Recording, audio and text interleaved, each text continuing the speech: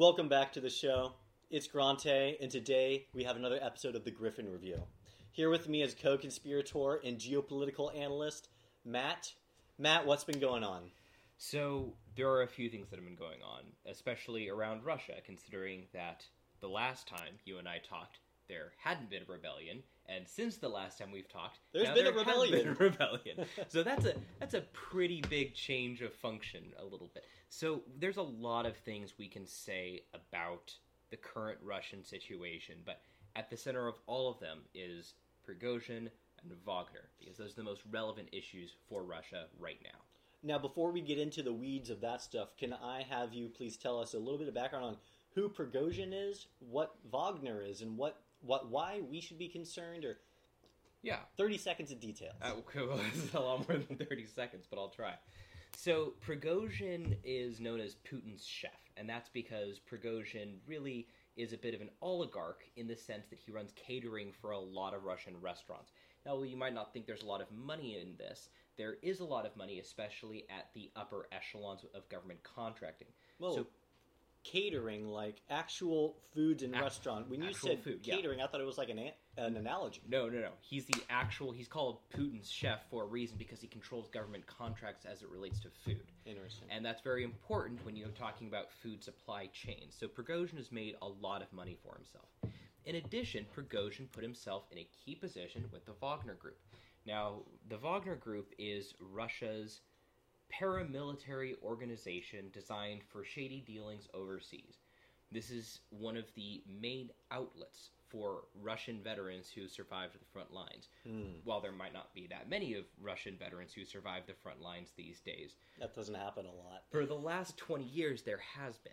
And so a lot of Wagner's units are made up of both the worst elements of the Russian army, the conscripts, the prisoners, the what have you, and the best elements of the Russian army, the people who were previous Russian special forces or long-term veterans who just don't know what else to do with their lives because all they know is combat. So it's a mercenary group. Are they directly contractually tied to the Russian government, or is that just who they happen to work for right now? So that's been a little bit of an oopsie situation, and I'm glad you brought that up.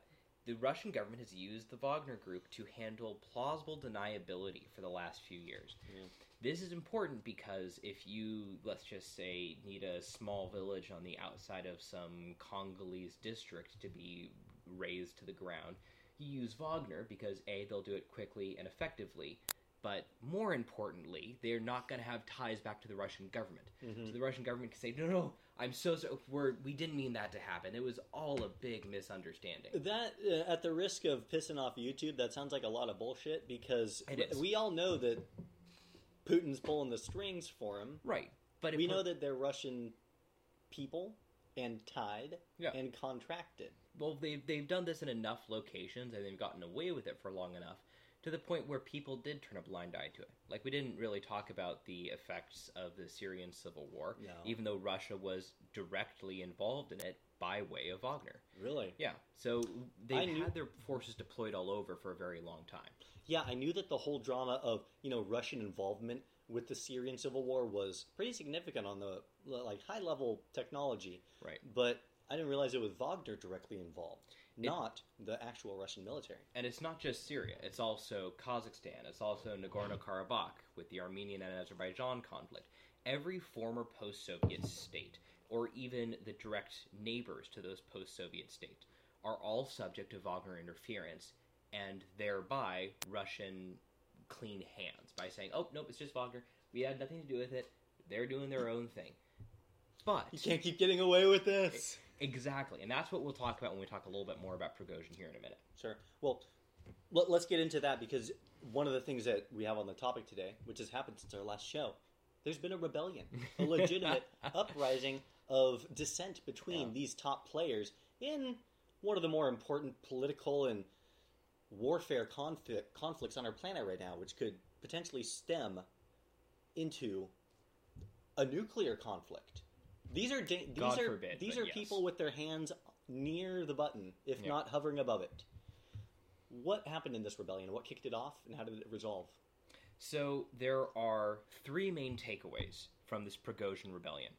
First off is that Prigozhin had support from inside the military. And what we're starting to find out now is that there have been dissident elements of the Russian military, especially in the general staff, that have disagreed with many of the decisions Putin has made. As such, they looked at Prigozhin and Wagner as a potential outlet for ousting Putin and running a more direct and, shall we say, inhumane means of warfare. Second main takeaway is that there's apparent collusion with the Kremlin. While Prigozhin was getting all of this input, he was also telling this to the Kremlin. He was directly communicating what was going on to the Kremlin. And the reason we know this is he's still alive. If Prigozhin had been operating on his own, completely on his own, without support from the Kremlin, he would not be alive right now. Well, can I ask something? Of your geopolitical experience, what is the level of control that the Russian president has over the Kremlin? Is it what's the equivalency of the U.S. president being able to veto or declare war powers on the U.S.'s? I'm just trying to look for an equivalent, and to give our viewers an equivalent of the power which the Kremlin and the president share. Well, in this case, the president is the most important political body in the Russian state, has executive function powers similar to what we would see in the United States, but also has enormous powers in the parliament. So one of the issues that we've had talking about Russia for a while, in comparison to the United States, where there's a system of checks and balances, where president is not supposed to interfere with Senate, is not supposed to interfere with Congress, is not supposed to interfere with the Supreme Court. In Russia, that all goes out the window, and the president is in fact supposed to do all of those things and interfere with the other branches of government as they act. Is that kind of defined within his job description? Because in the U.S. it's defined as it's not his job description. Exactly. They're blacklisted functions for the United States president, but they're whitelisted for the Russian president. I see. So as such, he has a coalition built around of himself based on personal loyalties to him.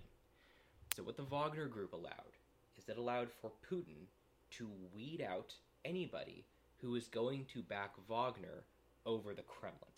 It was a really good way of figuring out where people's loyalties lied. And now people had to show their hand. That's what you're saying. Yep. So cards are on the table. Cards are on the table. Where's Prigozhin now? That's a really good question. We know Prigozhin is alive, and we know he's in a weird state of things. What do I mean by that? Prigozhin is an old man, and like many Russian males, has not taken very good care of his health over his long life. I'm not sure if any of you guys have ever been to Russia, but outside of the train stations, there's these little babushkas who sell you small amounts of vodka to start your day with. Like, it is not a health-conscious society, right? This is, across the board, has some of the lowest quality of life for any developed country, and simultaneously has some of the shortest life expectancy of any developed country. Tied into that somewhere is like the outrageous level of alcohol consumption too, right? It's let's just say it's not healthy. Sure. Let's leave it at that. But Prigozhin, he's on. What I hear is he's on the run. Is he still in charge of the Wagner Group? But he's not necessarily on the run. That's what I'm trying to get at. It seems that Prigozhin, with this Wagner move, was looking for retirement. It's one of those things that we don't really talk about, but no man lives forever, and no man fights forever. Sure. It really seems that Prigozhin was using this opportunity to oust his and Putin's enemies, and use this as leverage to get himself out of conflict. He doesn't want to be in a war zone. He doesn't want to work with a war zone anymore. That's a risky way to do it, by almost declaring war upon your boss, who is Vladimir Putin. You don't really do that. It is a risky way of doing it, but think about it another way. Prigozhin hedged his bets in the cruelest of ways possible. So imagine this. If everybody had sided with Prigozhin, he probably would have marched on Moscow. But because only a small number of people sided with Prigozhin, he could then just turn over their names to the Kremlin and act like he was always working with Putin all along. This is the plot of a video game. Yeah. It was Star Wars The Force Unleashed. Yeah. I mean, go collect all my enemies and start a rebellion. Oh, double cross. Let's just kill all the enemies right now. Exactly. So that's genius. No matter what, he was going to be fine. Because at the end of the day, it seems to me that Prigozhin just didn't like to be shot at anymore. And I can't blame the guy. Doing work on the front lines in Ukraine while you're forcing conscripts to go charge the enemy front lines where all going to get massacred, it's not a fun job. And it seems like Prigozhin was looking for retirement. So in all of this, all I can really see is that this was Prigozhin's out. Whether he succeeded or whether he failed, he was going to get out. And it's why Prigozhin was actually offered a spot in the Russian army, but declined it. He said, nope, I don't want to be a general. Well, crafty dude. Yeah. And, I remember you saying that there was actually 3 key takeaways for us to have. Can you give us the 3 key takeaways from the Wagner Rebellion? Absolutely. So, first off, Prigozhin had support from inside the military. Most importantly, and those people are going to be weeded out and crushed. Secondly, there was apparent collusion with the Kremlin. Prigozhin was working with the Kremlin to figure out exactly who was on the chopping block and who was a Kremlin loyalist, who was a Putin loyalist. Lastly, why? Why did all of this happen? And there are 3 subpoints under this. Oh boy. First off, this incorporates Wagner assets into the Russian army.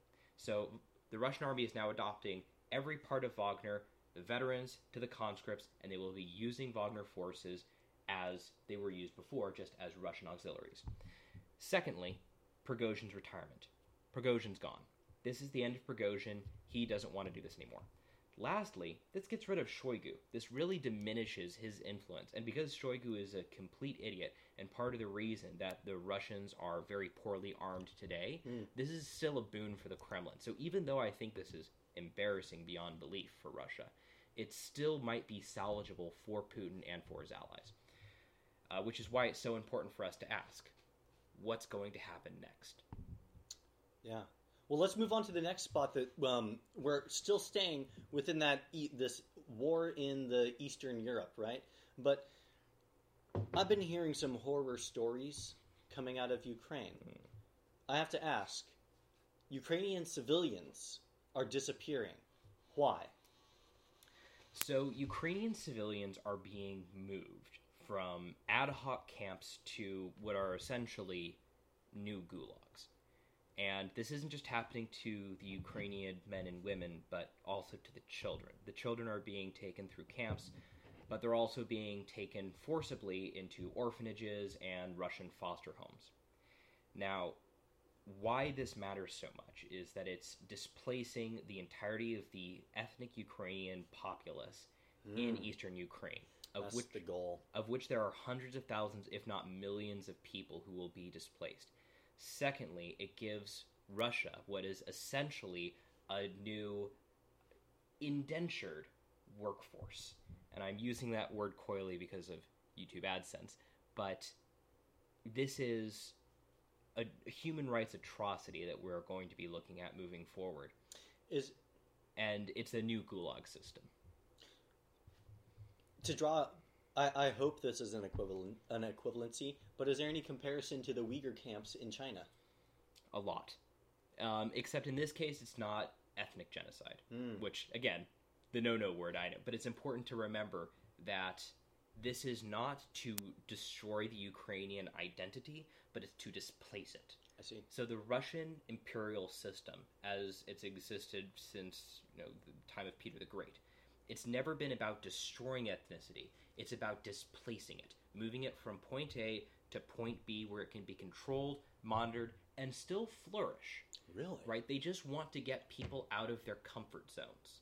They want to move Tartars. They want to move the Siberians. They want to move groups of people around and displace them and configure them in a pattern to where none of them have the strength to fight against the Russian Federation, the Russian Tsar, the Russian what have you.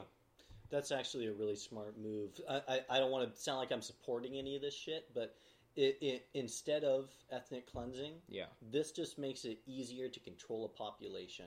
And it really does. This uprooting, placing within what you're saying, it's like a gulag, and you're probably wholly dependent upon the guards for food. And for a long time, the Russians' imperial system was built on, hey, you know what? We're not really going to have any oversight. We just need to move you from point A to point B, And then if anybody comes a knocking, you just say, yeah, we're actually Russians. You don't have to do anything more than that. You don't have to say anything more than that. Just, when the Chinese, when the English, when the French, when the Germans, whenever anybody else comes to ask whose territory is this, just say it's Russian territory. And if you do that, we won't screw with you. And it was a pretty simple imperial system because it basically just painted people with a Russian brush without ever implementing any governance. Yeah. Well, we're going to keep pushing. I know we're almost out of time. We're going to keep working because I need to get to the bottom of this. Absolutely. And I know we've had a bit of charged language, but what's going on in these camps? Is it camps, or are they just moving people to old apartment buildings in places that they want them to be? This is a new... We got to know. We'll call it a new internment style. Okay. I'm not going to use other words, because those words haven't been proven yet. I think gulag and ghetto are as close as we're going to get right now. Exactly. But regardless, I can say that by the end of this conflict, we'll get to know the depravity of the Russian government simply by what they have done to these people in these camps. Interesting. Not things that we want to hear, but information that we have to have. These are current events happening. This is reality, folks. And we need to know these things to make the right decisions, to be good citizens acting upon our government and upon our world. And on that note, I'm going to ask one more question about this topic, and that's the fact I know that there was a NATO summit recently. I think that they voted to let Finland in. Finland and Sweden. Finland and Sweden in, and a lot of, anger from Zelensky and the Ukrainian forces about when's our turn. When's their turn? It's a good question, but their turn comes as soon as there's not Russians in Ukrainian territory. NATO doesn't want to start a nuclear war. That is the thing NATO was designed to avert. So I appreciate the fact that a lot of good Ukrainian men, women, and children are dying right now. The West is more concerned about a nuclear warhead going off in Berlin. The West is more concerned about a nuclear warhead going off in Warsaw, which are two locations the Russians would target to stop NATO forces from flooding in to their western front. Yeah. So it's not that what's happening is just. It's what's happening is necessary from a Western perspective to keep the war contained. Wow.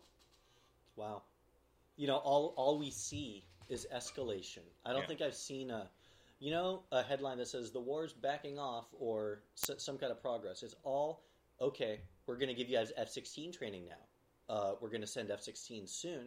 We're going to send you guys Javelin missiles. It's all escalation, and these are the kind of headlines that we saw in 1914, 1913. Nothing's happening yet, but the pieces are moving, and I'm concerned. This is a world I live in. There's a phrase that Roman historians used to use about the Roman Empire, is that when the Romans would conquer a location, they would say the Romans made a desert and they called it victory, which is essentially their way of saying all the Romans would actually do is they just annihilate everything living within a X mile radius. And sow the land with salt. And then they'd say, yep, this is Rome now. This is now part of our sovereign border. And the same thing is kind of happening in Ukraine with Russia right now, is that Russia is very, very slowly whittling down Ukrainians by number of Ukrainians who are still able to fight. They're a large... Russia has way more people. Yeah. You look at the human bodies, and Ukraine cannot stand up to that wave. And they're just throwing them at Ukraine now. It's a strategy. And the issue comes into play with the minefields that they're creating on their front line, the trenches, the indiscriminate shooting of military personnel and civilians. Russia's making a desert, and they're trying to call it victory. And so, to that extent, the West has an obligation, not necessarily a moral imperative, but to defend their own interests as they pertain to Ukrainian victory. And that sounds like a war of attrition. Yeah. Just destroy the land and make it so that you don't want it. We'll put our people there, we'll take it. Yeah. And it'll grow back. Not a happy thought, but that's where we stand. And I think on that unhappy thought, we're actually going to take a break, and we'll be back in a little bit. Thanks for watching. Yeah.